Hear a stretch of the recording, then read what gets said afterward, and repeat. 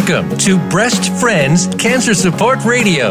Your hosts are Becky Olson and Sharon Hennepin. Our show is here to help breast cancer patients, survivors, their friends and family with the resources, support, and inspiration they can use right now. Here are your hosts, Sharon and Becky.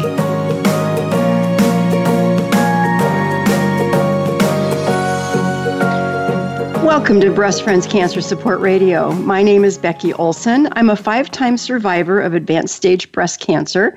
I'm also a motivational speaker, a speaker mentor, and the published author of The Hat That Saved My Life. And I do want to just remind everyone, my book just came out recently on Audibles, so you can purchase it through Amazon or Audibles. And 10% of all my net sales will be donated to Breast Friends in support of this radio show. So with that, let you know Sharon is on vacation. She just left yesterday for Italy. Oh my gosh, we went there together a few years ago, and it was pretty amazing. So, and I've been there with my husband. I've been there 3 times because Italy is on my list. I might retire there at some point. But anyway, it's a great opportunity for her to spend some time with her brother that she found. And we're just very happy for her. So with that, I wanted to go right into our inspirational message today before I introduce our guest. And today our topic is going to be on self-care. And when I think about self-care, you know, it's really important that we do find ways to take care of ourselves. And sometimes when I walk down the street and I see somebody walk past me and they just have a very pleasant expression on their face, you know, they look like they're just happy about something and they're all alone. They're not engaged in a conversation. They're just alone, but they're smiling. Or you're sitting in a restaurant and you see a person who's sitting alone and they're smiling. That's such a beautiful thing to witness. And when I was going through the Bible here with my husband recently, there's a scripture that really kind of defines that. And it's Proverbs 15:13. And that is, a happy heart makes a cheerful face. And I love that so much because I don't think you can have that beautiful expression unless your heart is happy. So I don't know how we attain that, but maybe we'll learn some things today with our guest. So let's talk about what is self-care. And some people confuse the term with self-serving or self-promotion. And maybe in some ways, maybe it is a little bit. But it's without it, people who rely on you could be left all alone if you don't take care of yourself. And I know there are many cultures where it's kind of family first, woman second. And the problem there is if the woman is so busy taking care of her family, and something bad happens to her, then what? Who's going to take care of the family? So I don't care what culture this is such an important topic. And our guest today, Kathy Lehman, is a registered dietitian. She's a nutritionist and a certified personal trainer. And she's going to share with us and debunk some of the myths surrounding proper self-care for cancer patients. Oh, and did I mention that Kathy is also a cancer survivor? So welcome to our show, Kathy. We are so excited to have you here today. Thank you, Becky. It's so wonderful to be here with you. Thank you so much. Well, thank you. So why don't you take a minute and just share a little bit about your life, you know, your family, your hobbies, anything personal you want us to know about you so our audience can get to know you. I've had the pleasure of having a lovely chat with you, and I want our audience to have that same experience. So just tell them a little bit about yourself. Sure. Well, very briefly, I live with my husband in the Chicago area, and where the weather is not particularly fabulous most of the time, but the Chicago area is fabulous. I love the energy of the urban, the urban area. I don't live in downtown Chicago any longer. We live outside of that, but we're in Chicago often, especially in the summer. So I really love that urban vibe, but I also love where we live, which is a little bit more quiet and there's some solitude. So I like that balance. I love to cook and bake. I'm a freak about making over recipes to be healthier and more nutritious and more, just quality and nourishing. Part of that has to do with the fact that I am a dietitian, but I also just I feel better when I eat that way. Yeah. My husband feels better when he eats that way. I think, my dream would be for everyone to be able to eat that way, but it's just, I love cooking and baking anyway. So, tweaking recipes to make them even more nutritious. It's kind of like a challenge that I love to take on. I love to, that. Yeah, it's fun. Yeah, and cooking and baking for me is very creative, and it's very cathartic. It's kind of, I always say when I'm in my kitchen, that's one of my grounding, happy places. So that gives me a happy heart and a cheerful face to be in my kitchen. I love that. And your photo looks like that. When I haven't met you face to face yet, but in your photo, you have one of those kind of cheerful looking faces. So, which is, what's really fun about having a cheerful face? What? Is people are super photogenic. When you have a naturally happy face, people are photogenic. I've never known anyone who that has that, but then takes a terrible photo. I think that's kind of an interesting thing. So I'm working on having a happy heart all the time, consistently, so that no matter what, my husband, if he snaps some random photo of me, it's not one that I'm going to go, ew, don't post that. Oh, I have a lot of those, ew, don't post that pictures. I had a great photographer for the photo that you see of me, so that helps. When you have a good photographer and a cheerful, happy heart, I think it all works together, because they have airbrushing and things like that. They do. To make anyone look cheerful. Yeah. They cut out a few pounds around the middle. I mean, it's pretty awesome what they can do. Yeah, it's magical. It is. Well, Kathy, tell us a little bit about how you got into this line of work. How did you become a nutritionist? Why did you do that? What was the motivation behind all of that? Sure. So after high school, I did not go directly to college. College was not something that anyone in my family had done. I'm the first one in my family to graduate from a 4-year college. I'm the only one in my family with an advanced degree, and those were both goals of mine in time. So, but at the time of, like I said, after high school, skipped that, wasn't really sure what I wanted to do. I was more interested in fashion and followed that route as a career choice, but that sort of went off the rails and didn't end up being something that I thought I could pursue for the rest of my life. So around that time, I became interested in really pursuing a college degree, and I was fascinated by nutrition. There was no life-changing illness or something like that happened to me or anyone in my family or friends. I just thought it was a really interesting field. I knew it was growing, and I was interested in the preventive and wellness side of nutrition. I wanted to use nutrition to help keep people healthy, help keep them out of hospitals. I didn't want to work in a hospital. I've never worked in a hospital as a dietitian outside of my clinical rotations to gain my registration. But that just solidified my commitment to not wanting to work in a hospital.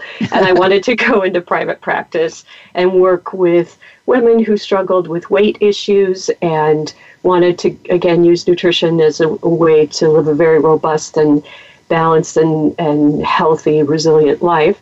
And I learned very quickly that most of the women who came to see me as a nutrition therapist, it wasn't about the food. It was more about all of the issues that drive the behavior with food. And that was fascinating to me.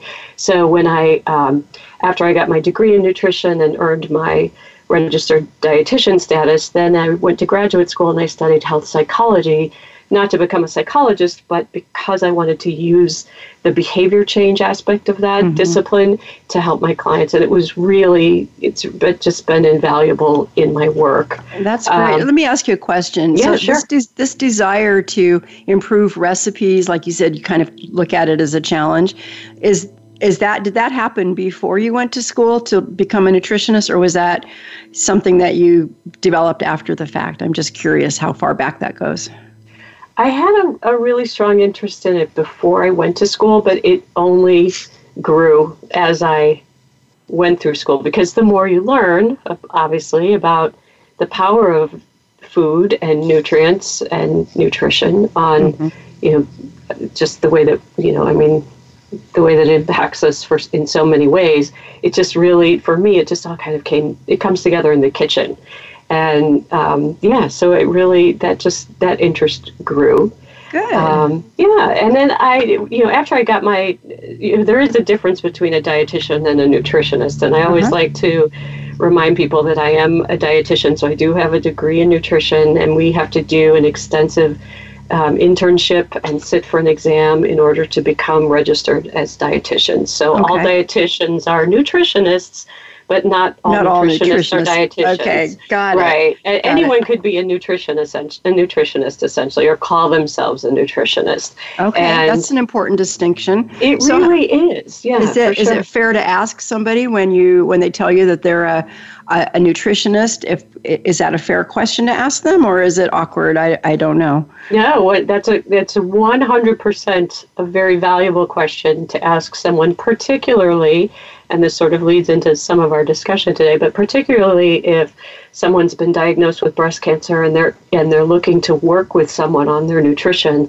I cannot stress enough how important and critical and even safe it can be for outcomes to work with someone who is trained in nutrition. I mean, you can get a nutrition certificate or diploma with an online course, and that is not what you need when you are staring down a cancer diagnosis. I would support that, yes. Yeah, in fact, just yesterday I was listening to a podcast. I also happen to be a podcast junkie, and this woman who was being interviewed decided to go to a one-year school where she learned the business side and the theories of nutrition, and then she was set free to work with clients. And she does not have a nutrition. And I am adamant about this. I'm like, look, you cannot get a degree. Nutrition is a science, and it definitely impacts outcomes for disease. And so as dietitians, we are trained clinically, but we're also trained preventively and on the wellness side. So that's kind of my soapbox about work with someone who is qualified, for sure. I appreciate that. You're also a personal trainer. How did you get involved in that? Yes. So after I finished my RD, which took me 5 years to get through all of that, the schooling and the training and all of that, I met another dietitian who had become a personal trainer, and she was working with her clients doing personal training as well as nutrition counseling. And I love that because aside from being a fan of cooking and just wellness in general, I also am a fitness junkie. I ran in high school. I've run since high school, and have always, exercise and fitness to me is just like breathing. It's a part of my day, like brushing my teeth and getting out of bed. And in my mind, I'm really looking forward to that. It's my goal. Okay, good. I have tips for you on that. But, in my mind, holistic health and wellness and well-being, it's two sides of the same coin, nutrition and fitness. You really can't have one without the other if you want to be optimally, holistically healthy. And so I thought, you know what? I love how she combined those two in her career, and I'm going to do that. So I became certified, and I started working with clients in their homes, pardon me, here near where I live. So I would drive to my clients' homes, particularly, women who were not comfortable going to a health club. Or, the health club environment is for people to get healthier, but they tend to exist of mostly healthy people and fit people. So people who are not there yet are intimidated, which is a whole nother discussion. But so I would work with clients in their homes where they're comfortable. And then I had an office where I did my nutrition therapy. And then also combined with those two things, I started doing corporate wellness work. So a lot of public speaking and educating at the corporate level on nutrition and fitness and wellness practices for employees and HR teams. And you've just taken this full circle. That's amazing. So I'm going to ask you a question because we're coming up on the break here in a couple minutes. So, but I want to ask you, it's okay. So you honestly are living proof that breast cancer doesn't discriminate. I mean, you eat right, you exercise, yet you got cancer. How did you feel, when you were first diagnosed? How'd that hit you? I'd be mad. I don't know about you, but I would be mad. The name of my initiative that I have founded since my breast cancer is called Damn Mad About Breast Cancer. And you hit the nail on the head. It was literally rage and disbelief and denial. And I'll never forget the day I got my diagnosis, which no one thought would be a diagnosis, including, I might add, my doctor. So she was surprised. And I had come home for lunch to take the call at my house where my husband works from home. So I came home. He was there. I took the call. got the information. I said, you know what? I looked at my husband. I said, I need to go back to work because I have clients until 7 o'clock tonight. And he said, I will drive you. And so I went right back to my office and I saw clients from 1 o'clock, 1:30 on till 7 p.m. And that was the denial part, because I thought, this is impossible. This is erroneous information I just received. There is no way. Yeah. And so, but yeah, the rage, I had to channel that rage, which was really becoming corrosive for me, because I am not, you just said what a happy face I have. I am not a ragey person, but at that point, no. I was ragey, and it was becoming corrosive, and I just thought, I can't function like this. And so I knew I needed to use my professional and personal experience and give back to the breast cancer community. And I took that rage, and that's what I channeled into creating Damn Mad About Breast Cancer, which we can talk about later. But yeah, for sure. And it wasn't, someone actually asked me, they said, do you feel like your body betrayed you? And I was very private about my diagnosis. There are still people who don't know. Well, they do now if they're listening. They do now, but we'll just keep it between us, though. We won't tell them. Us and a few million people. But, it started, I really just told people who needed to know. And I was able to do that because I did not have to have chemotherapy. So I was very lucky in that regard. And so I could keep it a secret unless I wanted to share it. And so I shared it with a few of my clients I was working with, because at that time I'd opened a private personal training studio as well as my private nutrition practice. And I said, I don't feel betrayed by my body. I feel like my body is well suited to take this on, and it has done everything it can do to sort of hold back the intensity of this. Yeah. And, there are forces at work here, which is a whole nother discussion, that I feel are at play, and that my body was like, okay, I did all I can to hold it off, and we've had a little break in the dam here. The levee's broken a little bit, but so yeah. It's really hard, because I think that, when as a cancer survivor, I think we all want to have a reason that we can blame our cancer on. We had a gal that called our office one day and insisted that her cancer was caused by drinking diet soda. And maybe it was, but maybe it wasn't. There was no evidence of that at that point. And when we told her, there's no way to really know she got angry.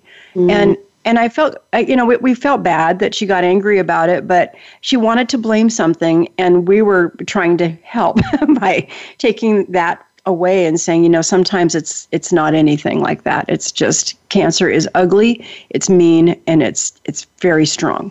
And, it can take down the strongest and best. So with that, Kathy, we're going to go out to break. So when we come back on the other side, we're going to switch gears a little bit and talk about self-care more specifically. So stay tuned. We'll be back in a minute.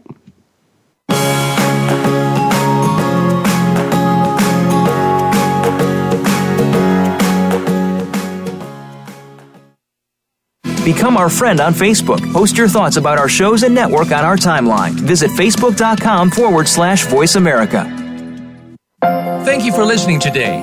Breast Friends needs your support. We rely on donations to keep our doors open and to keep this radio program alive.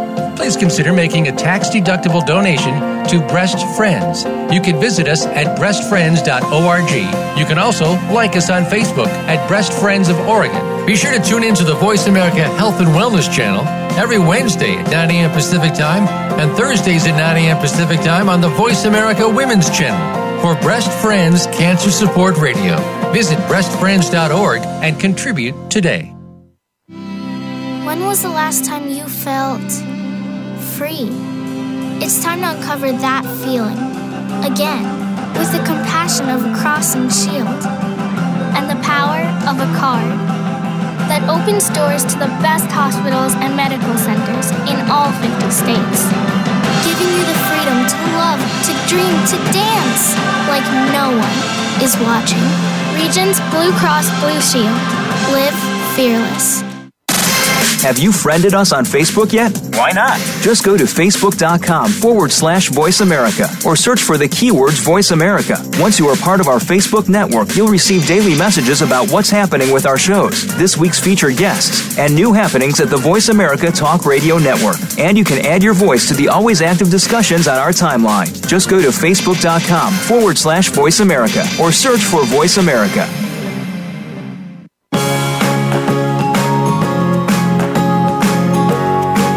You are tuned into Breast Friends Cancer Support Radio. To reach the program today, please call us at 1-866-472-5792. Again, that's 1-866-472-5792. You may also send an email to becky@breastfriends.org. Now, back to the show. Welcome back to our program. We've been talking about self-care and healthy lifestyle through cancer with our guest, Kathy Lehman. And Kathy, I want to ask you something. Something kind of occurred to me that you said, and I just want to go back to it. You mentioned that when you went through your treatment, you didn't have chemo. Does that mean you caught it early? Can you tell us just a little bit about your diagnosis and then how self-care fit into that? Yeah, sure. It was early. It was stage 1. And hormonally driven, so estrogen and progesterone positive. And I had a lumpectomy, and I had 20 rounds of radiation.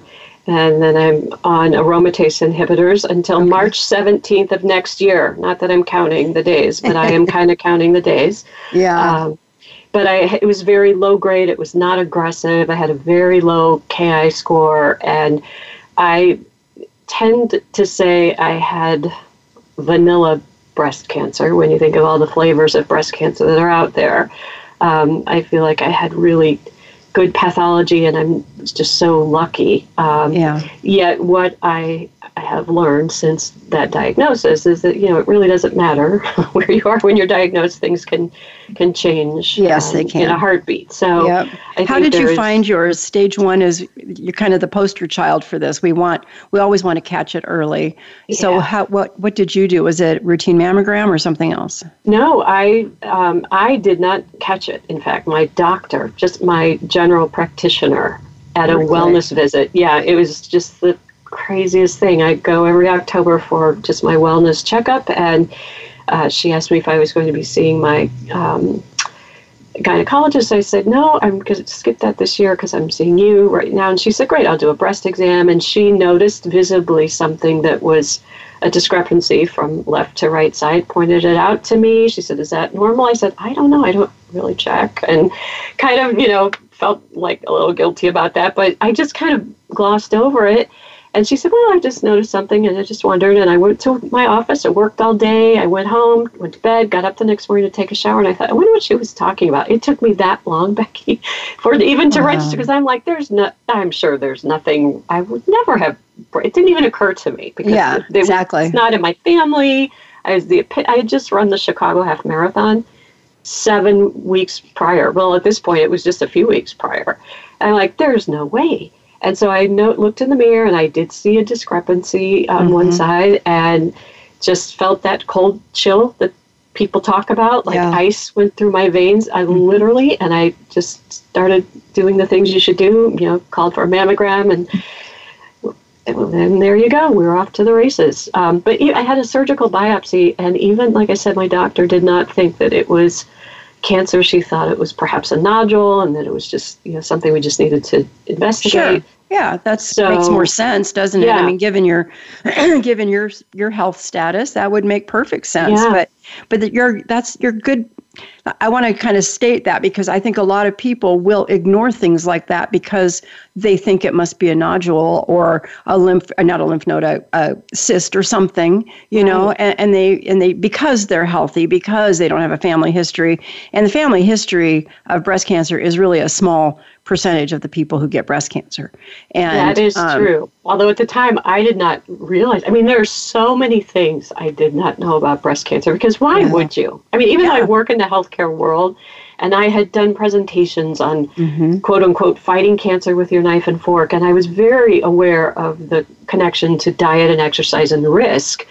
I did not just make that get into up? the weeds. What? Did you fighting cancer with your knife and fork? No, it's a presentation that I do. I love that. Thank you. I've done it for years at corporate level and for professional groups. Yeah, I mean, this is not something that I was not familiar with, but I was not anyone who was in the line of fire for getting breast cancer because of all the reasons we just said. I'm fit and healthy and young and no family history. But what I have learned since then, when you get into the weeds with actually walking that breast cancer walk, you learn things you never would have known before. And same for me. I have to share something along that line, too. When I was first diagnosed in 1996, I was diagnosed stage 3, or just right under stage 3, so it was really close.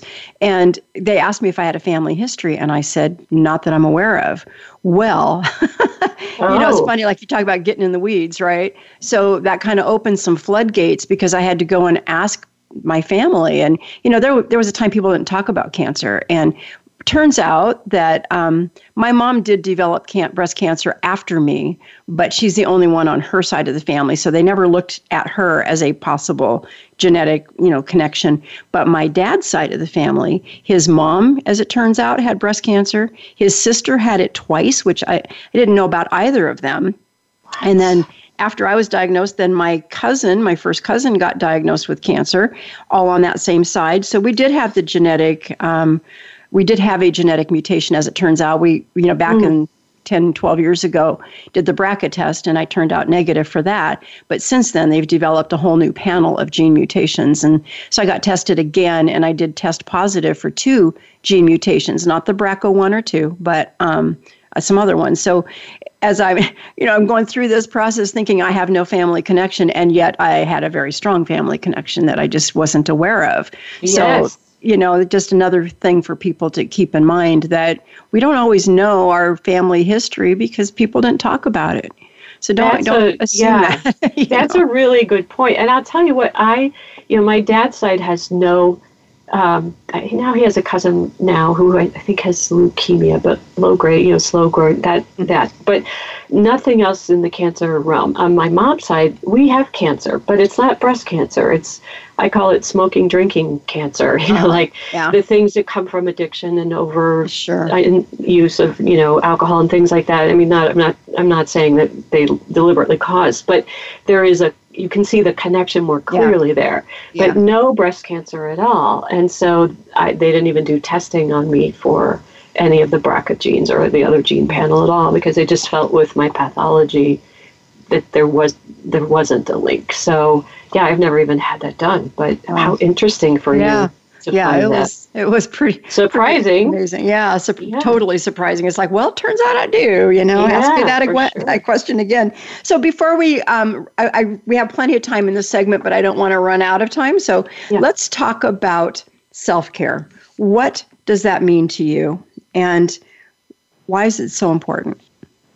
Oh, my goodness. Well, let me just start by saying, Becky, I believe self-care for women especially, not men, I'm not excluding the men, but particularly for women, as you spoke of in your intro, it's so critical. I wrote my master's thesis on women and self-care and how neglecting self-care can lead to issues that have a nutritional, diet, weight, and health component that can just exacerbate and sort of snowball out of control, and one feeds into the other. And so I think it is so important to have a conversation with that about women, and I am really a huge advocate of women practicing self-care. And what that is it's taking an intentional role, an active and intentional role in protecting and preserving your own well-being.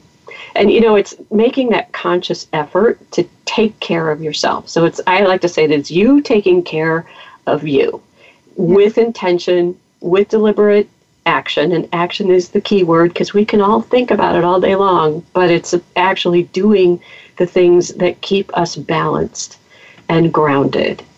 And there are several types of self-care.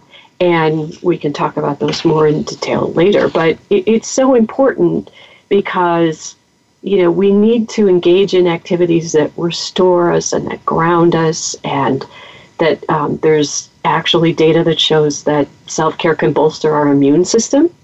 When we do things that are kind to ourselves and replete versus deplete us, we activate something called the parasympathetic nervous system, and that's rejuvenating. It's sort of like pressing the reset button on yourself, so your body is stronger and more resilient.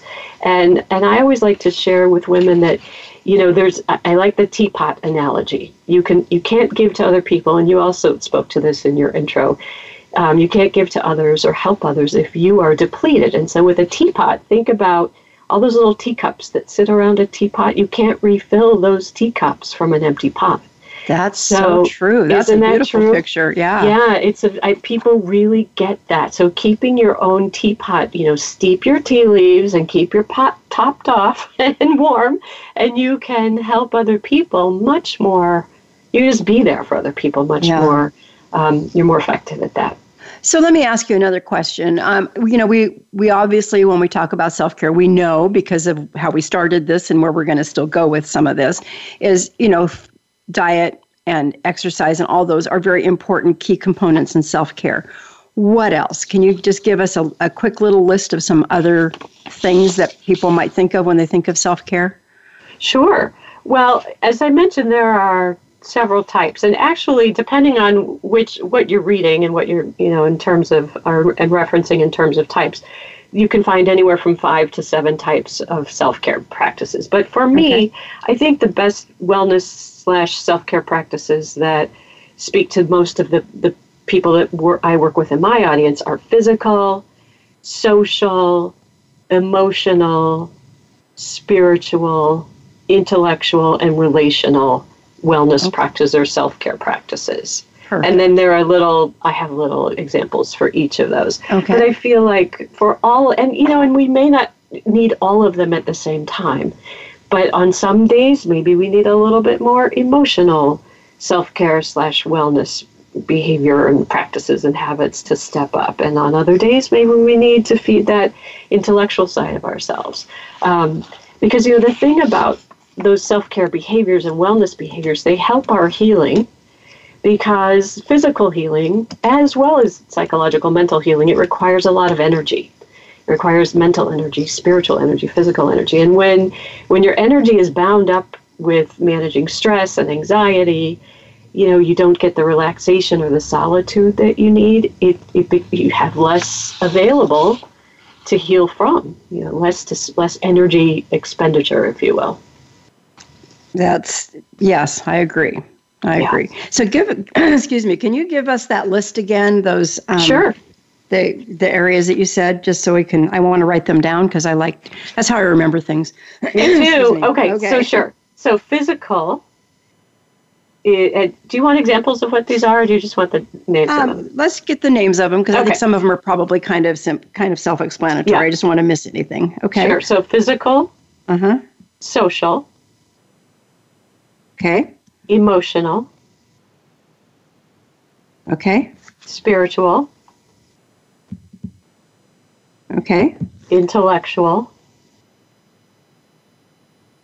all right, and relational. Okay.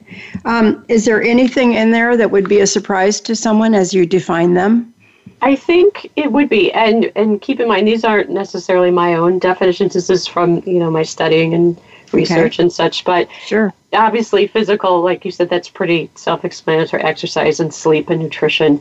And social is relationships outside your immediate family. So friendships or support groups, and particularly for women, those female friendships and that community is so important.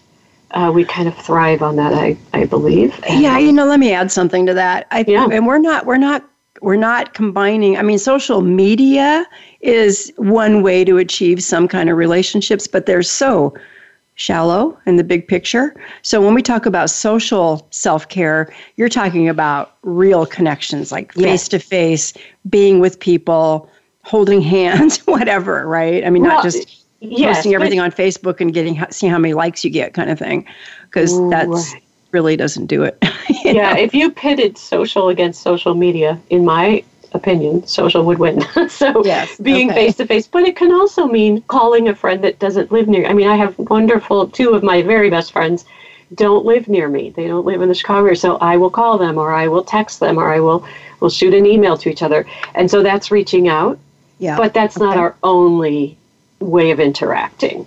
So, we don't just talk with each other on social media. So, and I think you can develop very strong relationships and friendships on social media if you do it in the right intentional way. Yes. But absolutely, there is nothing in my mind that takes the place of sitting with someone and looking into their eyes and sharing a meal or a cup of coffee or just going for a walk or something like that. So for sure. I agree. Sure. I agree. So, well, thank you for that. Now, I know this is normally when we would probably be thinking about going out to break, but I just asked our engineer if we can skip the break so we can keep going clear to the end. So, so that's what we're going to do because we still have a lot to talk about. Yeah, we do. So I want to talk about the myths because we promised people that we would talk about some of the myths and we would either confirm them or debunk them. So I'm going to ask you about some certain kinds of things that we hear about, and I would love it if you would comment. Would that be okay? Absolutely. All right. So let's talk about sugar. Does sugar cause cancer? No, it does not cause cancer. Okay. So as you and I chatted about yesterday, all of these topics could be an hour program in and of themselves. So I'm going to give you the high points on this. Okay. But so when we're talking about sugar, every single day I read this somewhere on social media or someone asks me the question, sugar feeds cancer, sugar causes cancer, sugar drives cancer, sugar makes it worse. So it's important first to distinguish between added sugar and naturally occurring sugar. Okay. Naturally occurring sugar is found in fruit and milk. And milk has milk sugar. That's a naturally occurring sugar. The lactose is a naturally occurring sugar. So added sugar are things, are found in things like candy or pop or, sweets and things like that, things that we tend to look at more as treats. However, added sugar is found in so many products on your grocery store shelves. So that's distinction between added and naturally occurring. So it doesn't cause cancer. Sugar does feed your cancer cells, but it feeds all of the cells in our body. There's no distinction. Your body's not saying, oh, the cancer cells get the sugar, the rest of us will sit this one out. Every cell gets that sugar. It's called glucose. Okay. And so your body, even if you eat, I have people tell me all the time, I'm going to stop eating sugar for the rest of my life. I'm never going to eat any more sugar. I'm off sugar. And I can do this for the rest of my life. The thing is, your body still makes glucose, which is your body's form of sugar, metabolized form of sugar. It makes that from protein and fat when it needs it. And your blood sugar never goes to zero. You would be dead if your blood sugar went to zero. It's very tightly controlled. Okay. So there is an indirect effect that added sugar seems to exert because of its influence on biochemical pathways. So it doesn't directly cause it, but the research is looking at, okay, what is its role? And if it can exert some sort of influence on these pathways, what is that and to what level of influence? And so that's where the research is at. There's actually more of a concern with insulin resistance that causes high blood sugar. So people who have uncontrolled diabetes or people who have metabolic syndrome where, high blood sugar, high blood glucose readings are consistent, that is more of a concern because that may be one of the effects of too much sugar in the body. That can come from added sugar as well as naturally occurring. Anytime we eat sugar or carbohydrates, your blood sugar goes up. So if it doesn't come back down because you have insulin resistance or trouble metabolizing sugar, then that's something that we're looking at that could indirectly have a cause, or not cause, but have an impact. Sure. And that makes perfect sense. And, because I hear people say all the time that sugar causes cancer, and I've not known that to be the case, but what causes cancer? Who knows? But there are certain things that can feed it, to your point. What about sugar and inflammation? And let me tell you why I'm asking that. I'm on a trial right now for my 5th battle with cancer, and I'm on immune therapy that kind of causes some inflammation, but I guess it's supposed to. So I can't take things that are anti-inflammatories because that can interact with the trial drug that I'm on.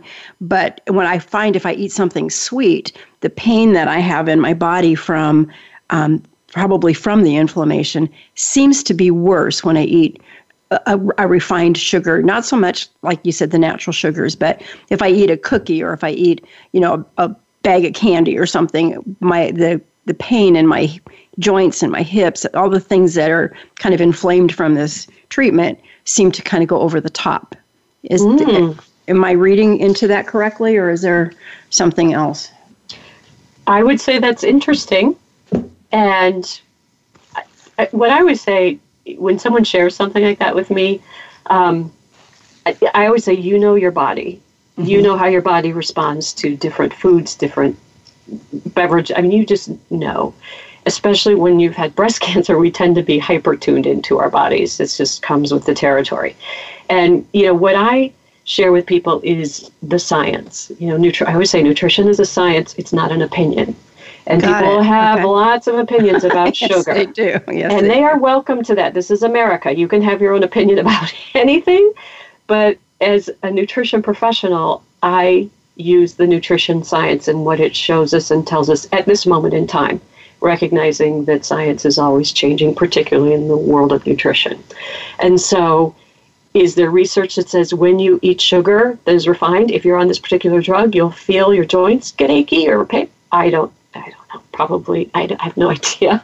But in terms of overall influence of sugar, excuse me, you're right. Low-grade inflammation is a factor in many different types of cancers, for sure. Mm-hmm. It's connected to almost all cancers. And is there a connection between sugar and inflammation? Possibly. The added sugar, again, remember, always the added sugar. Right. Possibly. And, that may be teased out in future. But what I struggle with is when, to your point earlier, you mentioned the woman who said that diet pop caused her cancer. Mm-hmm. And we want to look at one food or one nutrient or one vitamin or lack of or overage of. And nutrition science and breast cancer doesn't work that way. Yeah. We look at the pattern of the diet as it's that need in us to find a reason so that in the future we can fix it by just avoiding that one thing. But with cancer, it isn't generally that one thing. I mean, we don't have that yet. Yeah. Hopefully we will someday. And what I believe is where we're going in the nutrition and breast cancer world is there are so many different types of breast cancer, as we talked about earlier. I would love to see particular diet recommendations for each different type of breast cancer. And I think that's going to happen. I really believe. Well, maybe that ought to be your thing. Grab that one and make that happen. Well, I can't use it until we see it in the science. But cancer is a metabolic disease, and nutrition works at the cellular level. I think that's what people forget. They're just concerned about their diet and calories and fat, and if they're gaining weight or not. And as a dietitian and a nutrition professional, I look at, what is this food doing at the cellular level that changes the environment of the body, positively or negatively? How does it impact? So that's what we look at as nutrition scientists. So it's not just anyone, and there's a lot to tease out in an apple. There are a million things in an apple that some things we haven't even identified. So we can't, we're just not that specific yet. That's interesting. So listen, I'm going to go through the list very quickly. Let's do the little short answers on the rest of this. I guess I kind of hogged that one because I had some questions specifically about sugar. Fine. But I'm just going to ask you, so soy, is it safe after a diagnosis? Yes, whole soy. I want to make sure that people understand that whole soy, like tofu or edamame or soy milk that is unsweetened and unflavored, just the regular soy milk, not the supplementation. Okay. But it is safe. Some research suggests that whole soy foods, 1 to 2 servings a day, may actually decrease the likelihood of recurrence. Even for estrogen-fed Yes. Okay. Yes. The concern used to be the plant estrogens, which are called isoflavones in soy, that they would drive breast cancer. Okay. But they're not strong enough to do that, and they're a different type of estrogen. They're plant-based estrogen, so we don't see that in the research. So that's new, but it's a myth that's not dying. Okay. Meat. Do I need to give it up? No. However, yay, you do need to limit it. Okay. And so here's the thing. To what? So here's the thing. There are all the different types of cancers, right? Some cancers are more impacted by dietary recommendations than others. What we see in the cancer world is colorectal cancer. There's an increased risk of colorectal cancer with more than 18 ounces of red meat per week. However, we do know that plant-based nutrition really is helpful for breast cancer in potentially reducing risk. So the way I position that for people is reduce, if you want to use that 18 ounces per week, stay there or below of red meat. That's a good guideline. So limit the red, but avoid processed. Okay. I'm jotting notes while we're talking here. Yeah, sure. So avoid processed, like all the cured meats and cured things. And nitrate, hot dogs and bacon and all that sort of thing. So, it can increase risk for everyone. So limit the red and save the processed for special occasions. Okay, now there are some brands of things that normally would be processed, like bacon and hot dogs and things like that, salami, that are uncured. They have no nitrates or nitrites or any of those things in it. Would you still lump them in the stay away from category if there's none of that chemical in it? Oh, that's a really good question. That's true. I don't eat them, so you're right. I don't follow what's available on the market, but I would put those more keep them in that 18 ounces or less per week, because again, we don't know if it's necessarily the nitrates or the sodium or the curing. Sure. We don't really know. We just know that collectively from the processed meat, seems to be a connection. Okay. All right. Vegan or vegetarian only? Do we have to go that way? It sounds like no, based on what you just answered. No, you don't.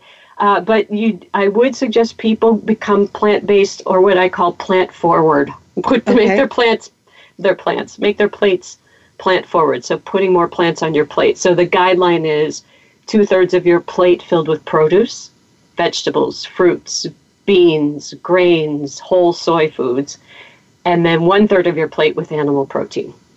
Okay. Unless you don't eat animal protein, then your whole plate is. Yeah, and that certainly wouldn't hurt. No, that doesn't hurt anyone. Organic.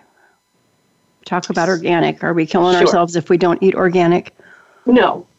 There is little evidence to support eating only organic as a way to reduce cancer risk, but there is lots of evidence to support eating lots of fruits and veggies as a way to potentially reduce risk.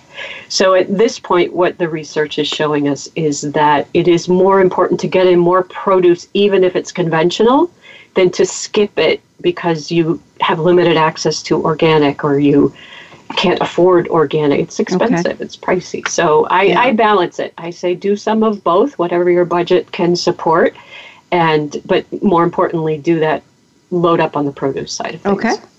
And then my last I guess it's not my last question on this, but is there a best way to eat for prevention, for recovery, and for bone health? I know those are three different things. So talking about preventing, what's the best way to eat to prevent cancer to begin with? If I knew that, I wouldn't have had breast cancer.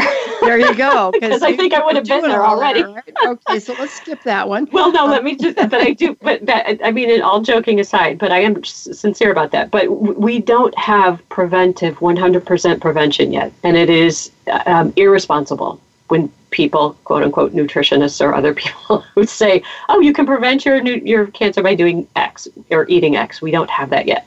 But we do have potential risk reduction through maintaining a healthy weight. Okay. Through sticking with that plant forward, eating whole grains, veg, fruits, beans, limiting fast food, limiting foods high in added sugar and fat, limiting the red and processed meat like we talked about, limiting sugary drinks, and then alcohol.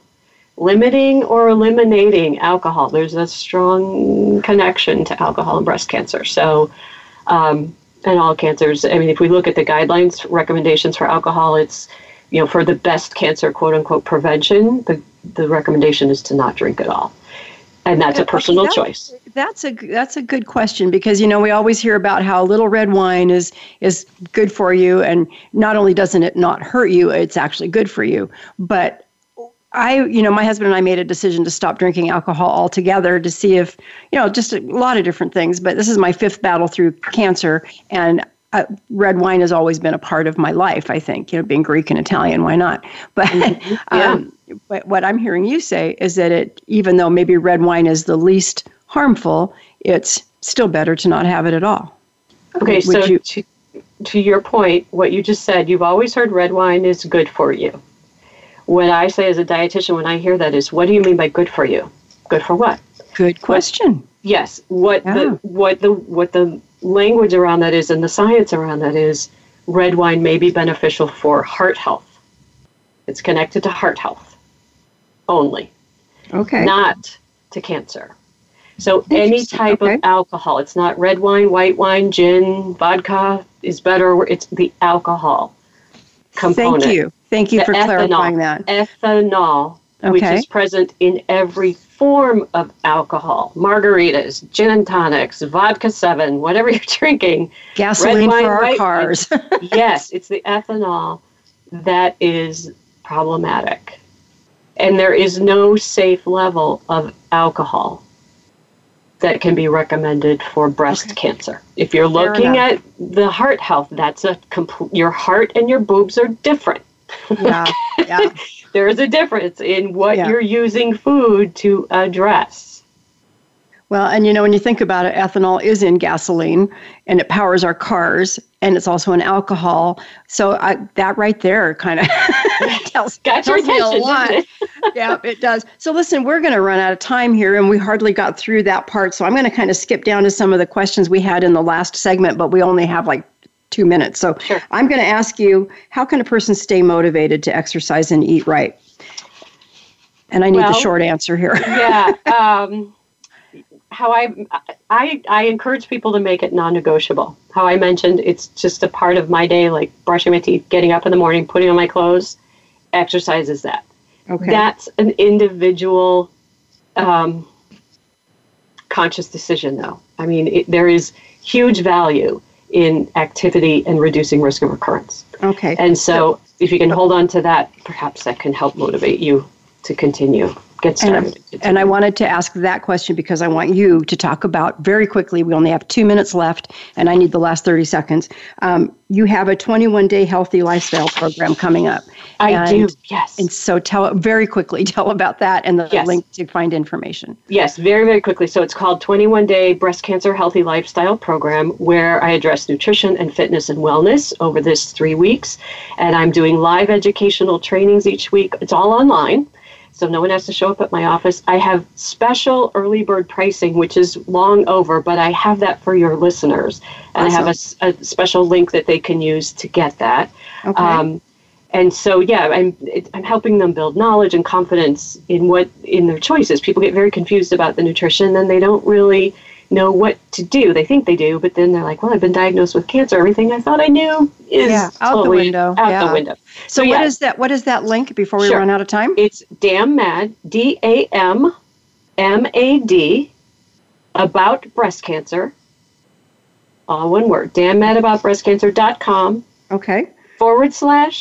/21, the number 21, -day -VA for Voice America, /. Oh, awesome. So if they use that link, then they will be able to get the discount that you're offering. Pricing, yes. That is fabulous. We are out of time. I am so sorry. I'm glad we skipped that last break. We should have probably skipped the first one too. But you have been a wonderful guest. We thank you so much. We will be back next week. And until then, remember, there is always hope, and we are here to help you find it.